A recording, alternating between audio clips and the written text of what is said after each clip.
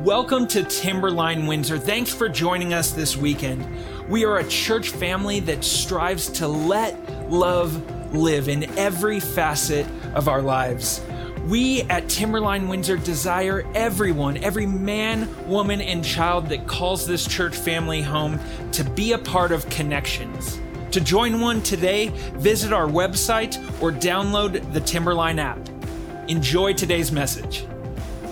If you've got Bibles or Bible apps, we will be in Mark chapter 2, verses 18 through 22. That's where we're headed. But before we go there, there's two quick things I want to share with you. One is a conference that we've hosted every year for the last couple of years. It's been called Hope for the Journey.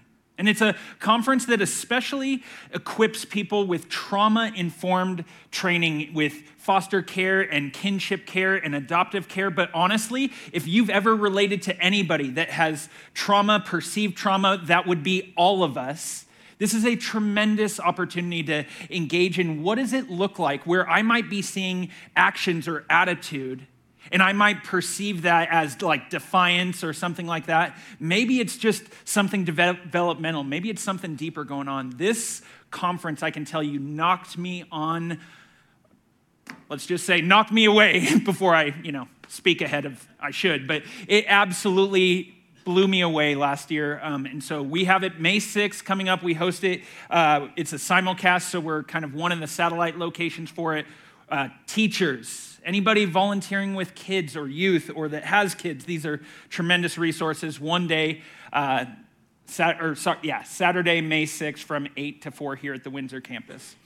And then also, whether you have kids or not, there's something you need to know about Timberline Windsor. There is tremendous ministry and fruit going on right now in other parts of this building. Like, we gather here and we have worship and we have sermon series and we may or may not know of the tremendous fruit that's going on in our children's and our student ministries. You may not recognize that. You may show up on a weekend, maybe you don't have kids, that's not something you know is going on in the other half of this building, but trust me, we do.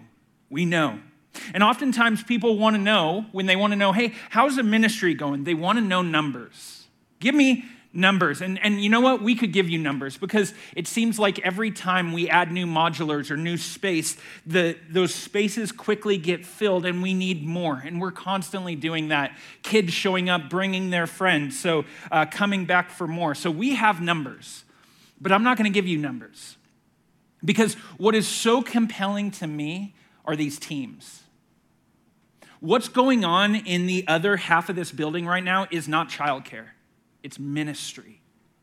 It's people discipling other people, and age kind of just breaks down, and there is such care and such fruit in our children's ministry and our student ministry. We are constantly having things like fun events and facility upgrades and expansions. There's just life, all because no one loves your kids more than Jesus.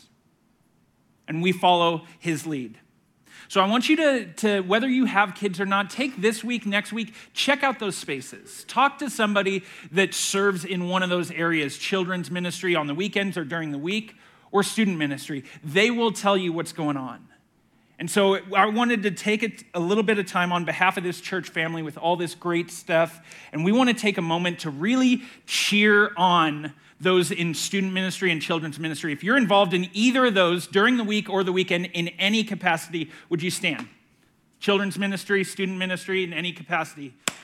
Thank you, guys. Thank you.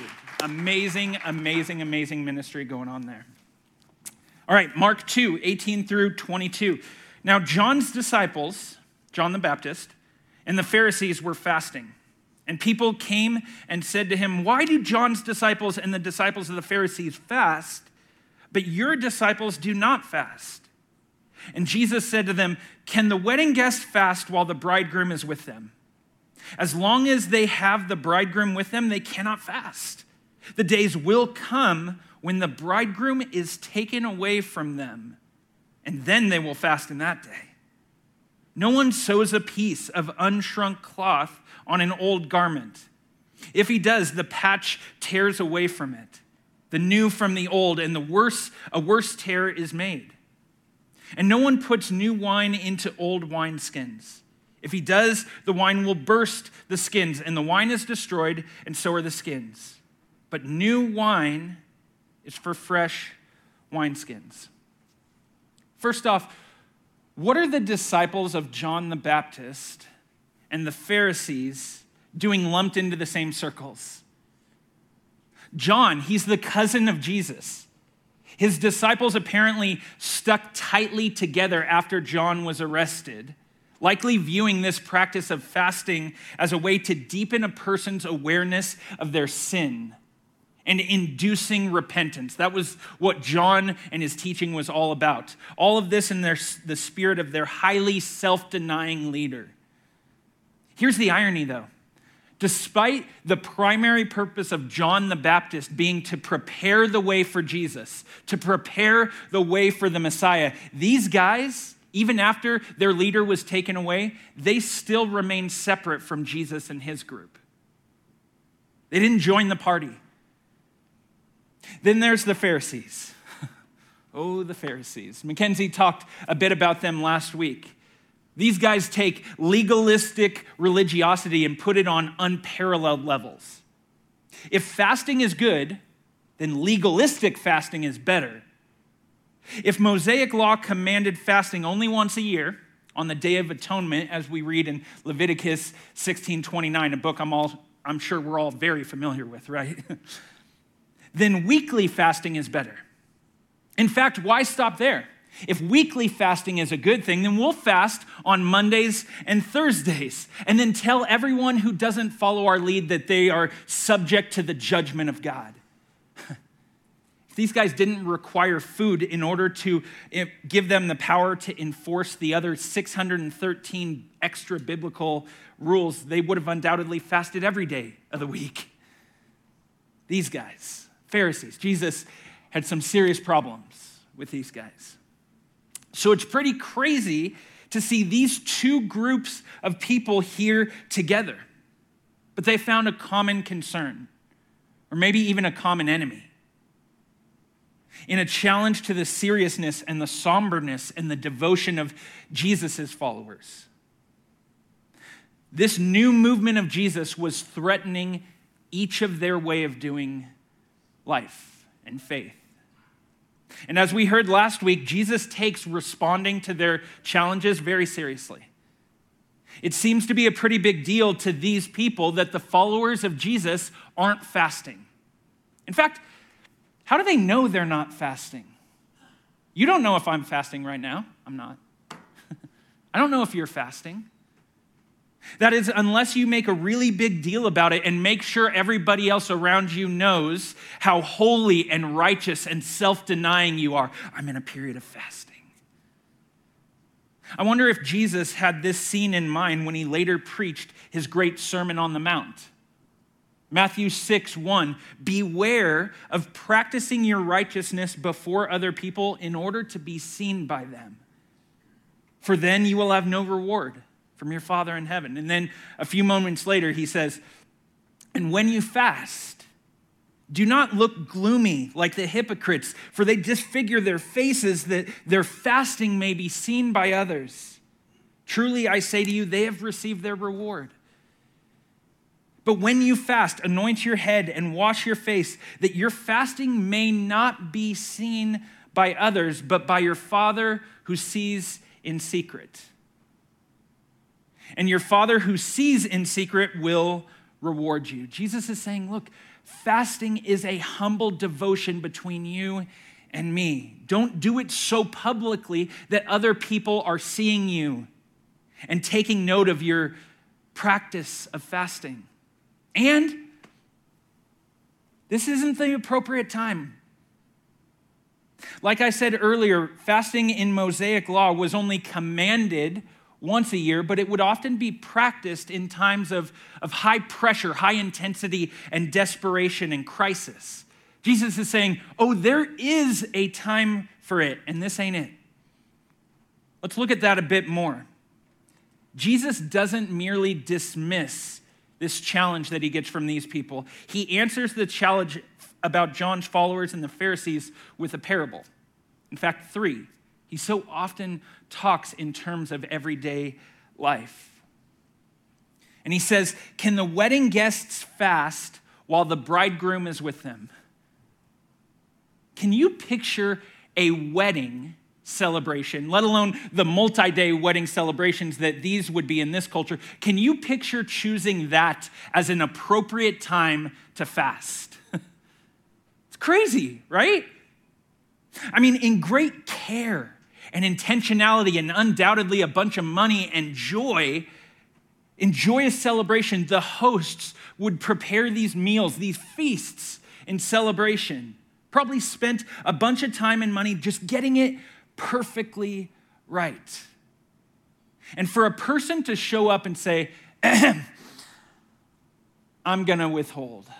I'm just choosing this time to be in a spirit of fasting. I'm just so spiritual. Read the room, man. It's not just inappropriate, it's rude. You're invited to a celebration. Join in. This, Jesus is saying, is not the time for mourning or holding back. It's a time for joy and celebration and fun without regret. Listen, fasting does have its place. It's not all fun and games. He says there will come a time where these guys are going to fast. In fact, there's like an indirect foreshadowing of his death here when he says there will come a time when the bridegroom is taken away from them. In fact, in that day, they'll find themselves desperate, probably won't even want to eat. It's because it's not all fun and games that there should be fun and games.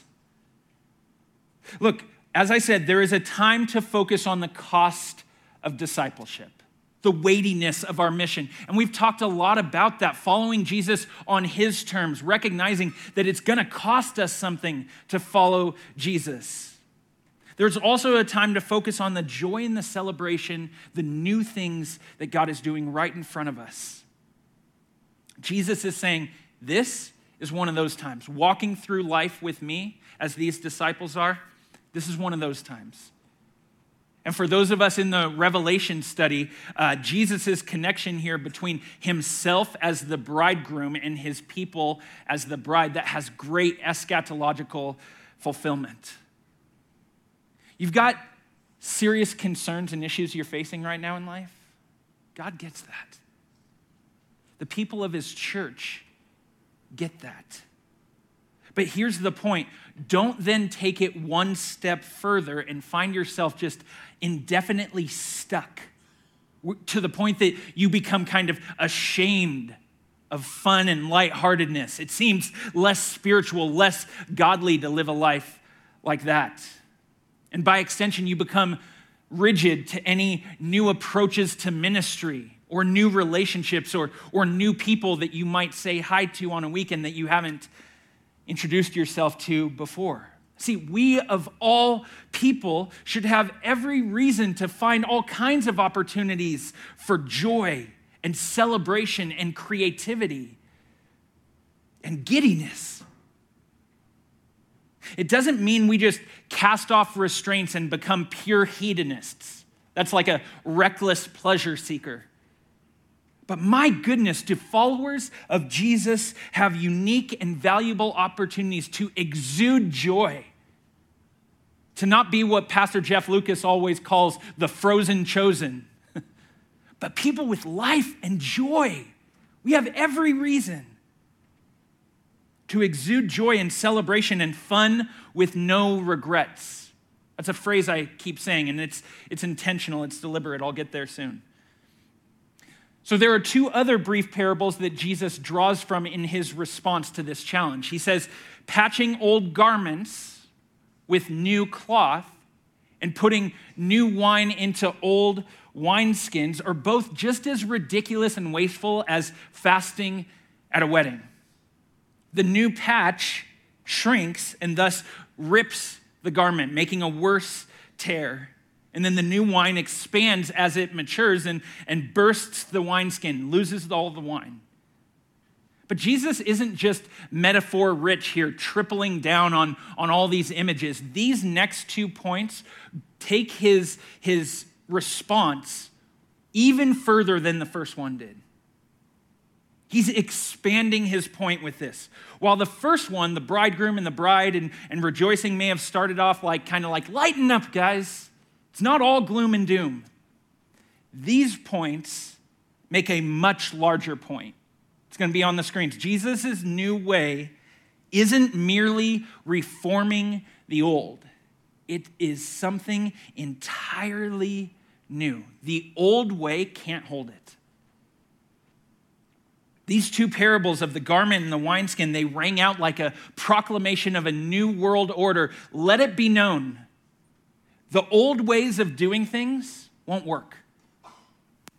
Everything is changing. Jesus does not exist and fit as just a patch on an old system. Just reforming the old way of doing things based on Mosaic law. He's doing something entirely new.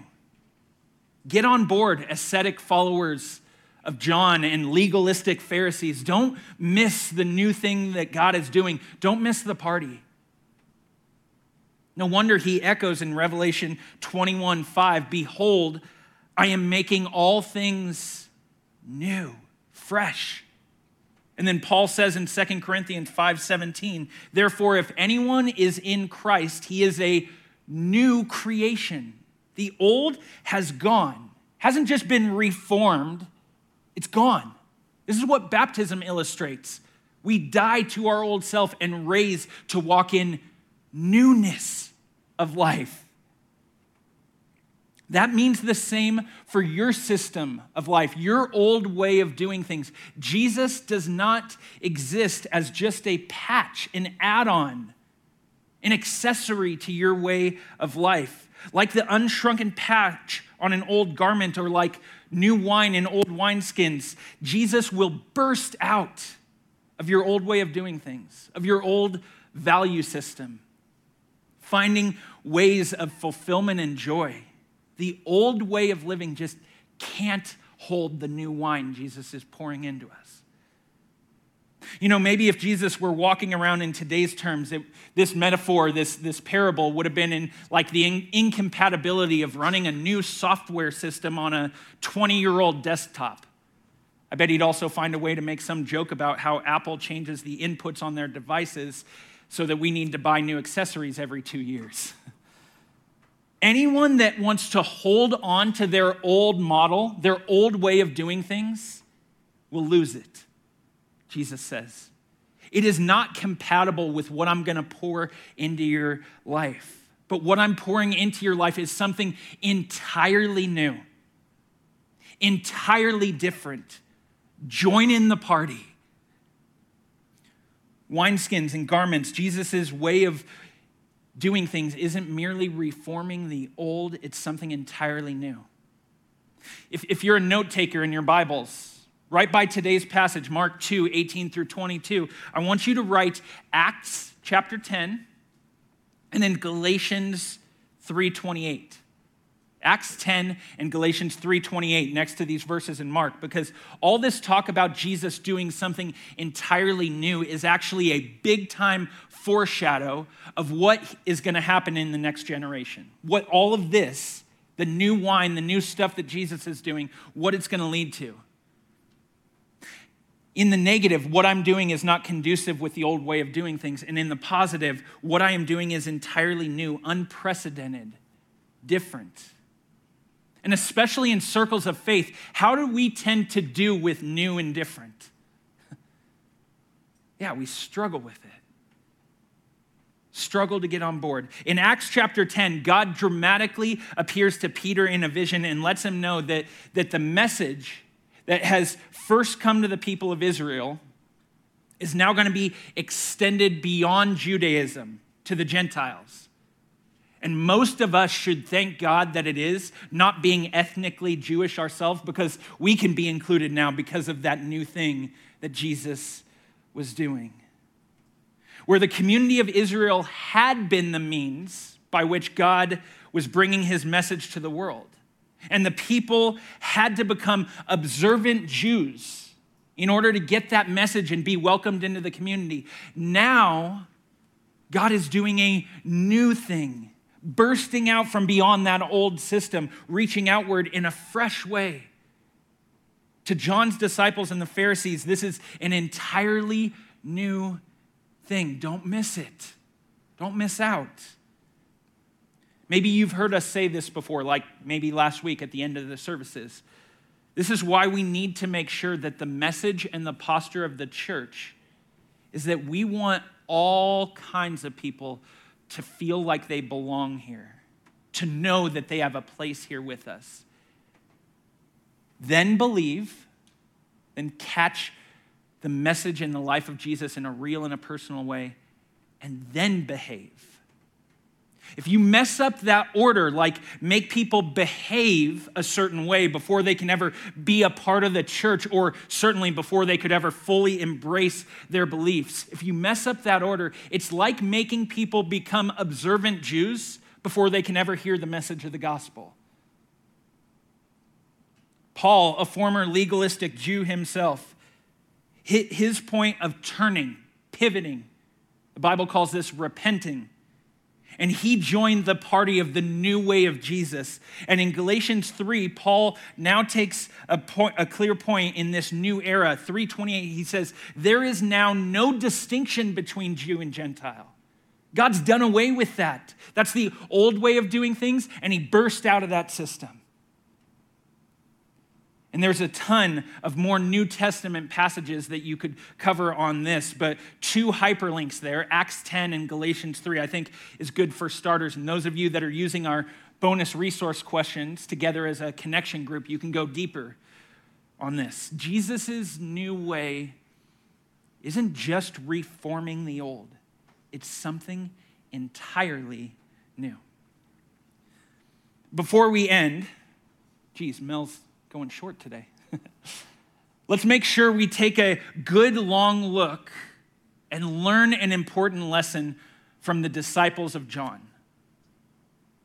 The Pharisees had all kinds of issues, and we'll deal with those in greater detail as we go through this series. But needless to say, don't be like them. Don't miss the heart like they did. But these guys, John's guys, they were positioned with front row seats for the Messiah. John had pointed directly to Jesus. John was Jesus' cousin. John baptized Jesus. And he said, hey, if you guys like me, I'm not even worthy to untie his sandals. Listen to this. John 3, when directly to his disciples, John the Baptist says this. He's talking to these guys, these disciples. He says, hey guys, you yourselves bear me witness that I said, I am not the Christ, but I have been sent before him. The one who has the bride is the bridegroom. The friend of the bridegroom who stands and hears him rejoices greatly at the bridegroom's voice. Therefore, this joy of mine, John says, is now complete. He, Jesus, must increase. I must decrease. Wow. If you're a note taker, you might want to write John 3 also next to this passage, because it appears that when Jesus is talking to John's disciples now later, after John has been arrested, he's using their former master's own words. Hey guys, I'm the bridegroom. You're missing the party. This is not the time to separate yourselves and withhold yourself from the celebration. This is a time to be with me. Not to be John's disciples, but to be a part of this new way of doing things. And John directly said, I am not the Christ. He is. He must increase. I must decrease. And it seems like here in Mark, they missed it. They're missing out on the party because they are so stuck in their old way of doing things. Church, Let's see if we can take a lesson from John's disciples, and in a way, let's lighten up, Christians.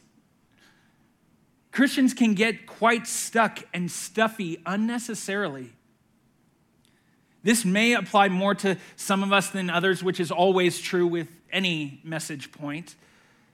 But when it is a season where God is doing something entirely new, let's join in. Let's join in the party and not grumble because this new thing that God is doing is threatening our old, tired wineskins. Now, don't twist it. I'm not advocating that we cast off all the timeless works and practices that God has clearly given us throughout the whole of this book. Actually, what we're talking about today is much more simple than that. Just don't get stuck. Join the party, the points of celebration that should be characterized within the Christian life, a follower of Jesus. Don't miss the party because you're just so ascetic, so self-denying, so Puritan. There are times in the Christian life for self-denial, and there's times for fun, new things, new relationships, maybe people around you that you haven't met yet. We, TW, Timberline Windsor, we encounter all this in light of a sort of culture-setting phrase around here. We say, fun church, serious mission. That is such a compelling phrase for me and for many others because it reminds us that what we're about is very important. The weight of the mission that we take is very serious, and sometimes that weight can just feel so heavy and massive.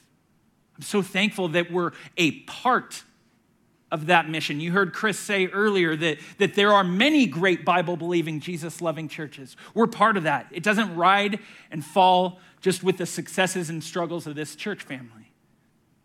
And that phrase, fun church, serious mission, it's also helpful as a slice of humble pie. Hey, don't take yourself so seriously. Tap into joy and new things as often as you can. Recognize that there are other people around you that they too have their habits and hang-ups, their successes and their stresses. Isn't it cute when I rhyme like that? It's like my favorite definition of Christian humility. Christian humility, Christ-like humility, is not thinking less of ourselves. It's thinking of ourselves less. Fun church, serious mission does that for me. It makes me think like that. It's persuasive to me. And you know what? It's what I'd love people that drive by this facility right here at this stoplight on Crossroads Boulevard. It's what I'd want them to know about this church family because, man, that's compelling.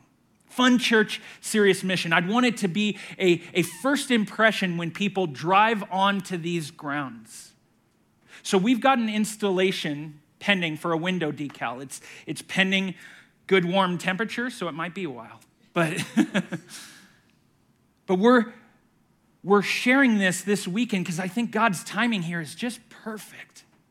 That we're going to have a window decal that as people drive by or pull in or they stop at that stoplight and they glance over, there's one of those window decals that you can see from the outside, but then you can still see out from the inside. And I want this weekend, this message, to kind of be like a story behind the decal.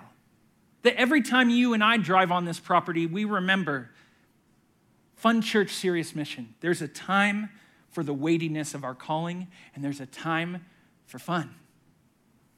Jesus modeled that for us. And here's the crazy thing. That decal that I'm talking about almost didn't happen. There's a quick story I want to share with you. I had seen, like I said, places around town, like Windsor High School, that when you drive up, the windows have this cool decal that you could see. It kind of improved the curb appeal. And let's just be real, we live in a pretty boxy church here. This is a pretty boxy strip mall here. So giving this church a little more curb appeal, a little facelift, maybe a first impression purpose is a good thing, right as people drive up. And so So we looked into it, and we got a price quote for it. And yeah, that wasn't going to happen.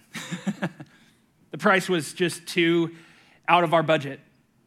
So one day, on a weekday, we were deciding on that, myself and a couple of other staff members, and right out in the Great Hall, and it just so happened that one of my friends, that's actually sitting here in this service, one of my friends was eavesdropping on us.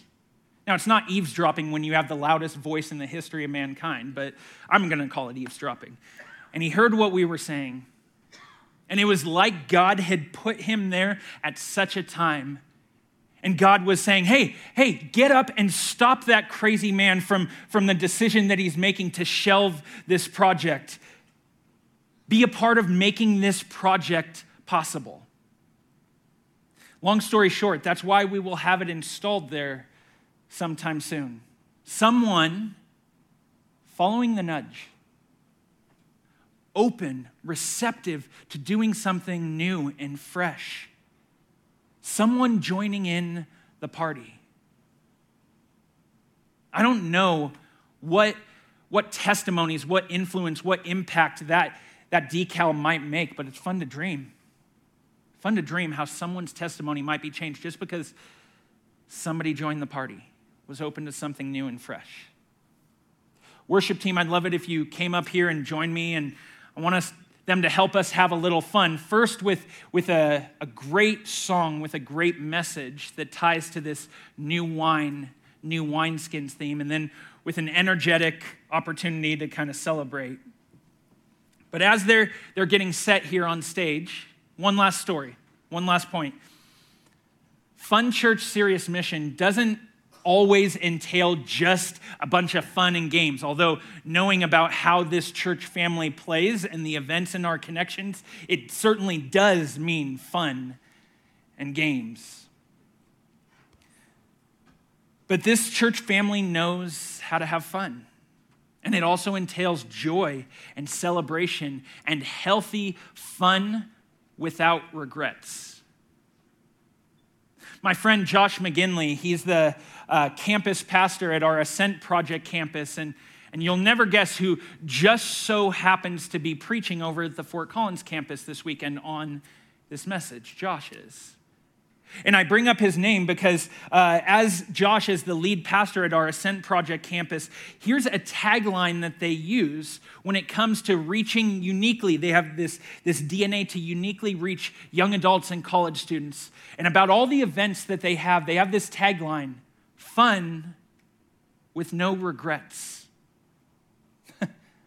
I love the way Ascent Project is leading the way and doesn't say to young adults and college students that are kind of all about a released, freeing, fun life. And the church doesn't say, nope, can't have any of that fun here. No. These guys are leading the way and saying, hey, we know all about that. We know how to have fun and a life full of fun in a way that you don't wake up the next morning regretting all of it. Let us show you how to do that. Let Jesus show you how to do that. I love that. And I want to seek Jesus in my life to see if maybe I need a little more of that.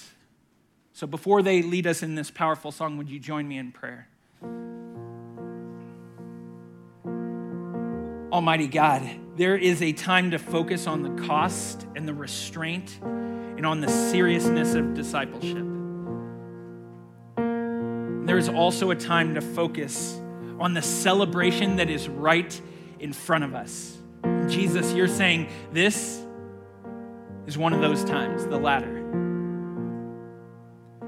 Jesus, we hear you saying, I am doing something fresh. I'm doing something new. And your old ways of doing things won't hold it. I pray for those of us that need a sense of renewal, that you are not just a patch or an add-on to our life, but you're something entirely new. Help us be open to that. Help us see the joy in that. And especially, God, I want to pray right now for the person for whom this is a gospel call. This is a good news salvation call.